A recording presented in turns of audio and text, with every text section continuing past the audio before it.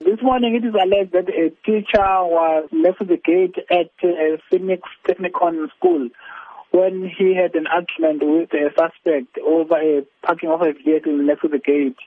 As a result, it is alleged that the suspect produced his firearm and shot on the air. No one was injured and nothing was damaged. The suspect fled the scene thereafter. And the case of discharging of a firearm has been opened by the Phoenix Police for further investigation, and there's no arrest made at this stage. And is it known if this suspect is a parent with a child at the school? We are not sure as to whether he has got a child at the school.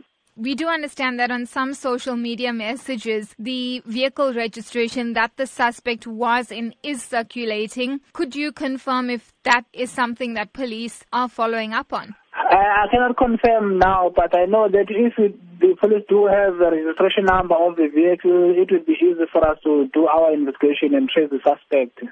Now, how concerning is it that a firearm was discharged outside the school environment where there would be, of course, learners entering school in the morning? It is very much a concern to us, as if someone is shooting randomly, the bullet might injure or might cause some damages to other property or might injure someone who is walking by in the area, especially the children. That is why we are investigating, and if the suspect is found, his firearm will be confiscated.